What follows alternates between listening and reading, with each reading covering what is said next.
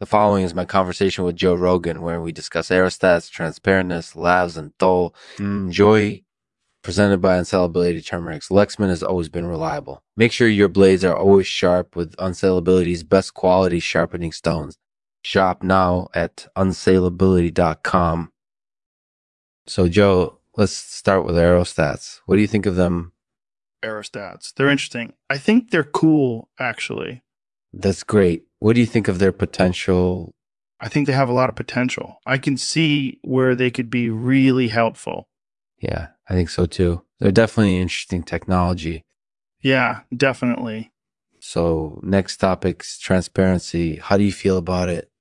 I think transparency is great. I love it.